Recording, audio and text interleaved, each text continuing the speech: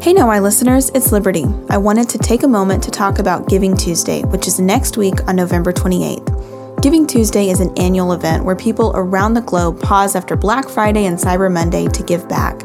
What you may not know is that Know Why Podcast is a nonprofit organization, and so we rely on charitable donations to continue operating. If you appreciate the Know Why Podcast, and if you believe in the importance of having deep conversations about questions that matter, would you consider donating to Know Why on Giving Tuesday? You can donate anytime by visiting knowwhypodcast.com and clicking anywhere it says donate. And if giving financially isn't right for you at this moment, but you want to help out, would you give us a good rating and review wherever you listen to the podcast? It only takes a second, but it is so helpful in making sure more people can discover Know Why. Thank you so much for listening. Now let's dive in. A chatbot won't push back on you, won't challenge your perspective on something. You can't really learn humility from a chatbot. Welcome to the Know Why Podcast. I'm your host, Liberty McCarter. For many of us, it's not enough to know what people say about life's most important questions. We also want to know why. Each week, Know Why tackles tough questions on topics ranging from spirituality to current events. While we approach these issues from a Christian perspective, we discuss diverse opinions and ultimately dive into what the research says. Are you ready to know why? Let's get started. Welcome to the Know Why Podcast. I'm your host, Liberty McCarter. We are continuing our series on having a healthy relationship with technology, and today we've got a big topic to cover: artificial intelligence. It's something that is becoming more and more a part of our daily lives, and I think we're all thinking about it, and if we're not, we definitely should. So today, I want to talk specifically about an article that I read recently that I found fascinating. It's called Imago AI: How Artificial Intelligence Will Shape Our Souls. And this was in the October 2023 edition of Christianity Today magazine. And I am so fortunate that the author of this piece, Kate Lucky, has agreed to join us for the podcast. So thank you so much for joining us today, Kate.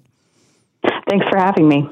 Kate is the senior editor of audience engagement at Christianity Today. And as I said, the author of this piece that we're going to be discussing that asks the question, how will artificial intelligence shape our souls? And that might be something that you've never really thought about before, but let's go ahead and just jump right in. About a year ago, and Kate, this is something that you explain and you write about in your article, OpenAI introduced a demo version of ChatGPT. So we've had artificial intelligence, but this was kind of new. This is what we call the chatbots. And so they've introduced, and our listeners, maybe you've even experimented with this a little bit, asked the chatbot to write a play or write a poem or, generate an image that looks like a painting, things like that, or had a conversation with it. And so this is something that is new, and we're kind of wondering, okay, what effect will this have on us? How do we use this? But specifically, Kate, I wanted to ask you, we already have artificial intelligence in our world. We've had technology that does very impressive things for a long time, but this idea of this chatbot, this is a little bit different. And why is it a different concern that we need to address? Sure. So as you say, Liberty, artificial intelligence is so baked into so many of the technologies that we use without even thinking about it. When we write an email or we write a text message and our sentences are autofilled, or that word that you don't want autocorrected is autocorrected and you're frustrated by that. But also is the basis for so many advances in medicine, in firefighting, in creation care, in self-driving cars, in how we shop online, in warfare, and in more insidious realms like government surveillance or propaganda, the prevalence of deep fakes. And so when I wanted to start thinking about artificial intelligence, I knew quickly that I was going to have to narrow my topic substantially. And the reason I decided on chatbots in particular is because something about our interaction with them felt not only really novel and timely and sort of more in the public eye than something like an artificial intelligence being used to comb through lots of different scans to come up with a cancer diagnosis. it was something that, as you say, people were playing around with in their own homes, asking it to write poems and stories and songs, kind of a novelty. But it also felt different in kind because it was artificial intelligence acting like a friendly first person, as I put it in the article.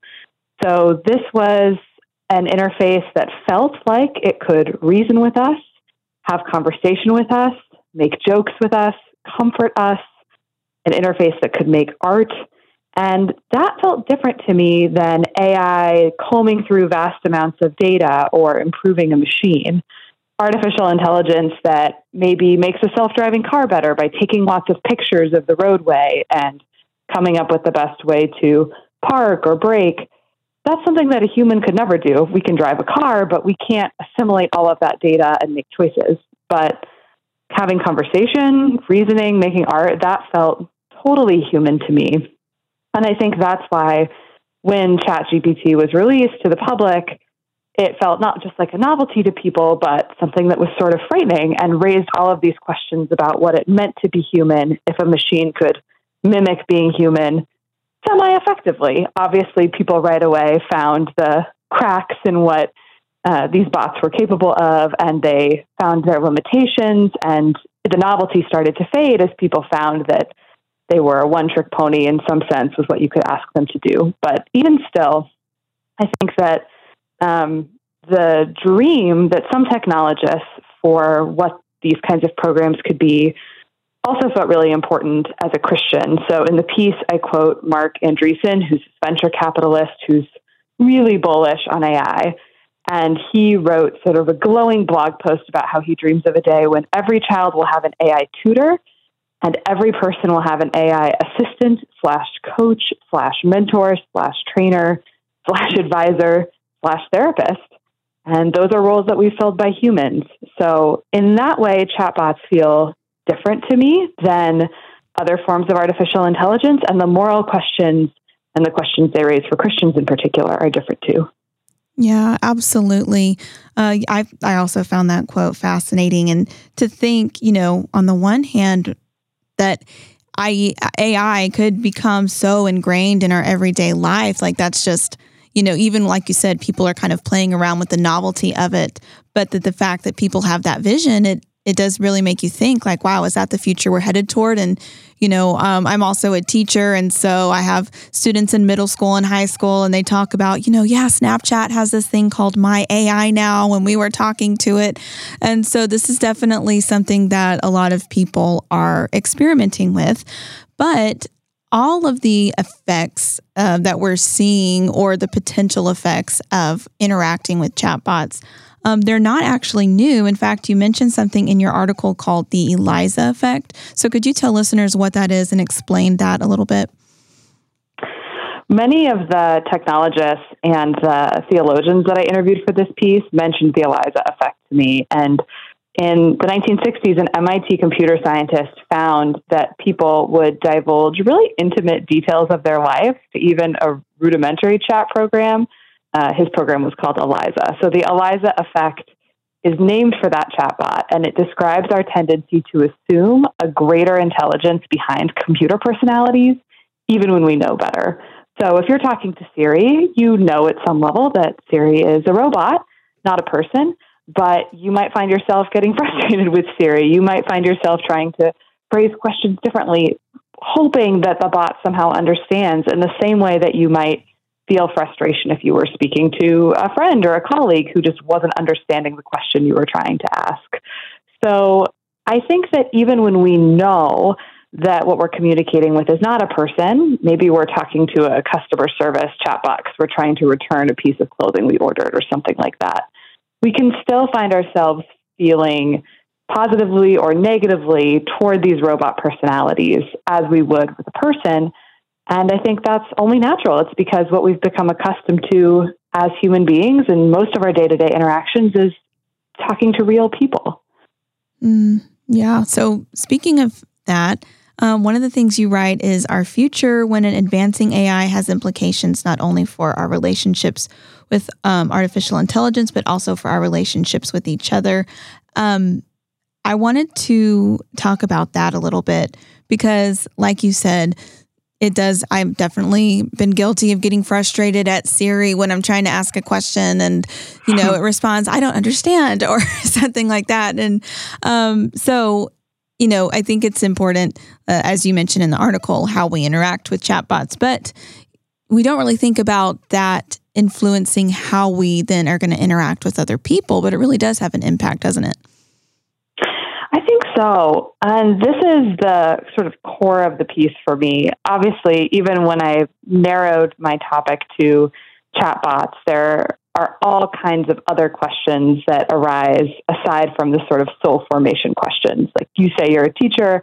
Obviously, one of the big questions about generative AI is how it's going to impact the future of work and how we think about creativity, writing essays, scripts. This is a big part of the recent writers' strike in Hollywood, creating music. So there are all kinds of other questions wrapped up in there about work and the purpose of work and stewardship and creativity.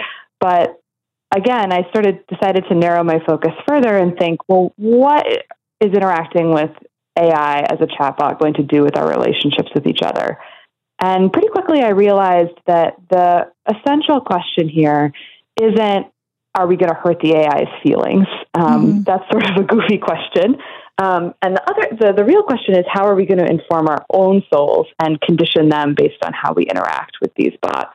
So if we're rude, if we're terse, if we are crude or crass or explicit with bots, and, this is an issue already as sites like Replica start to offer robot romantic partners, boyfriends and girlfriends for people. It's an issue when we think about, again, those customer service bots, maybe subbing in for an interaction we would usually have in person at the DMV, for example.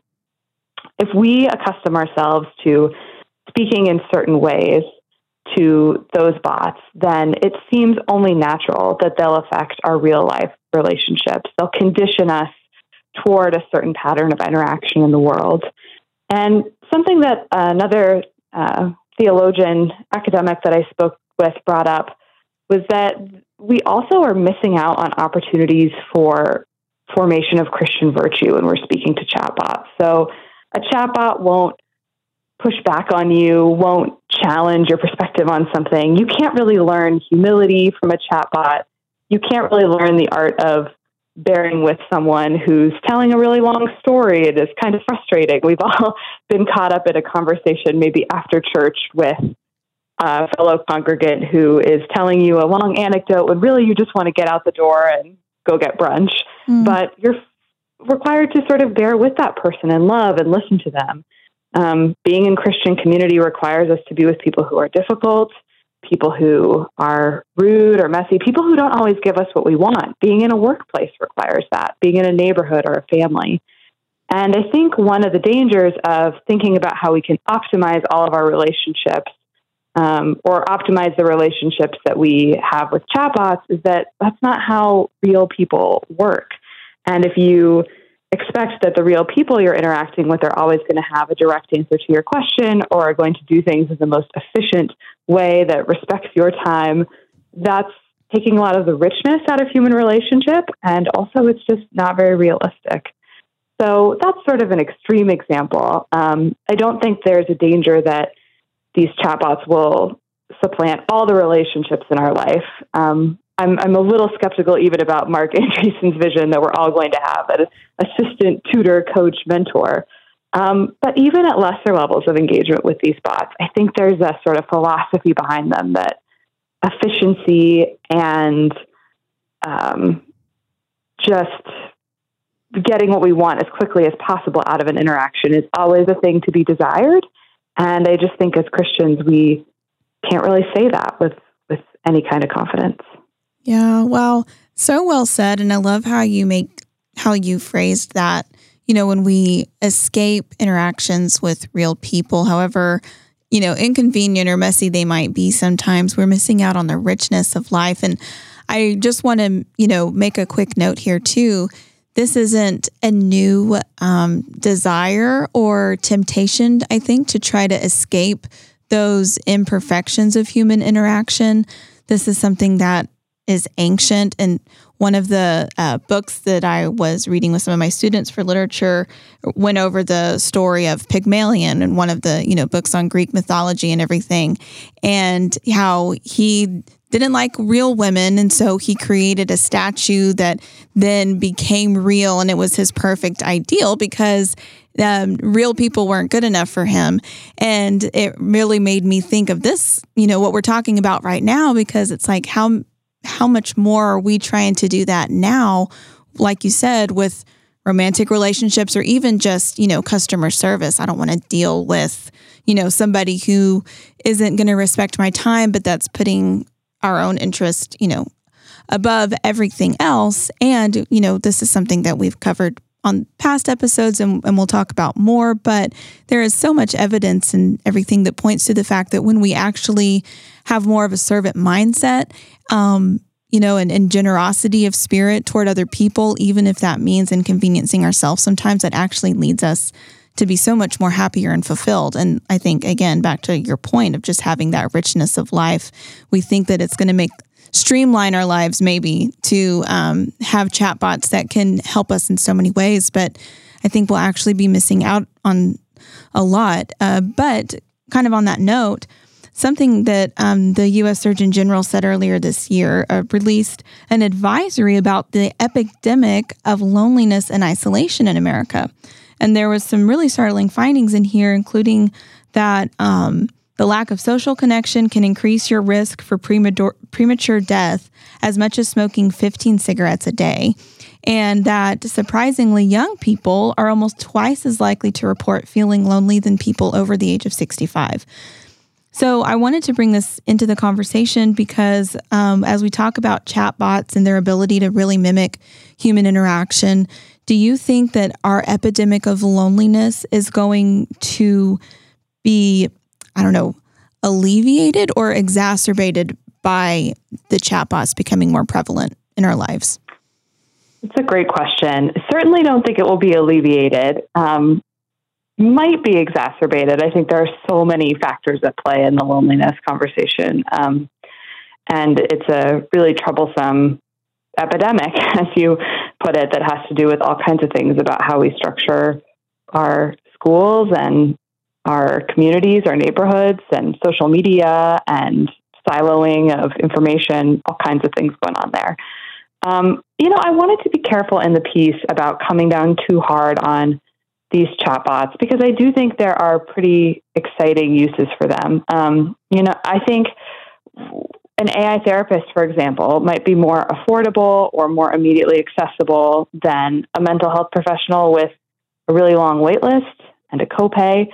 Maybe they work best as an initial intervention. So an AI therapist might be able to send you a link to an online resource or screen for suicidal ideation, get people help really quickly when they need it. I think the same might be true of a tutor. Maybe you really do just need a reminder of how to perform long division, and a tutor could help you with that, and you're a student who's at a school with fewer resources. As I say this out loud, obviously we can all agree, I think, that the ideal would be to have human therapists that were more easily accessible and affordable to people, and teachers who were more accessible and affordable. But in the world in which we live, I think there are certainly use cases where these chatbots could be helpful in bridging some gaps, at least in the interim between getting someone who needs help connected to a real person. But that said, as stand-ins for the sort of flourishing relationships that a lot of the loneliness data say Americans are missing, not only within their families, but within their communities, within their bowling leagues, or within their churches, within other kinds of civic communities, I don't think that chatbots are going to replace that kind of network, in particular because those are webs of relationship. And when you're speaking with a chatbot, you're really not even speaking with one person. You're speaking sort of with yourself and a machine. It's sort of reflecting back at you the inputs that you provide. And a lot of the folks that I talked to for the story mentioned that social media is a place where we sort of fell down as the church on early discipleship. We didn't teach people how they should interact online or how they should think biblically when they're on Facebook or on Twitter/X or on Instagram, and that we're in danger of doing the same thing here. But they also mentioned to me that at least on social media, there's the potential for social connection. You can see a picture of your friend's baby, or you can wish someone a happy birthday.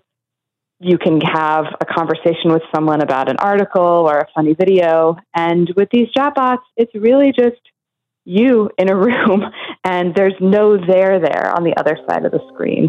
So that's another reason why I think even if we have optimism that there can be some digital remedies or some digital communities that help us through the loneliness epidemic, that's probably not going to come from our interactions with chatbots. Be sure to tune in next week for part 2 of our interview with Kate Luckey.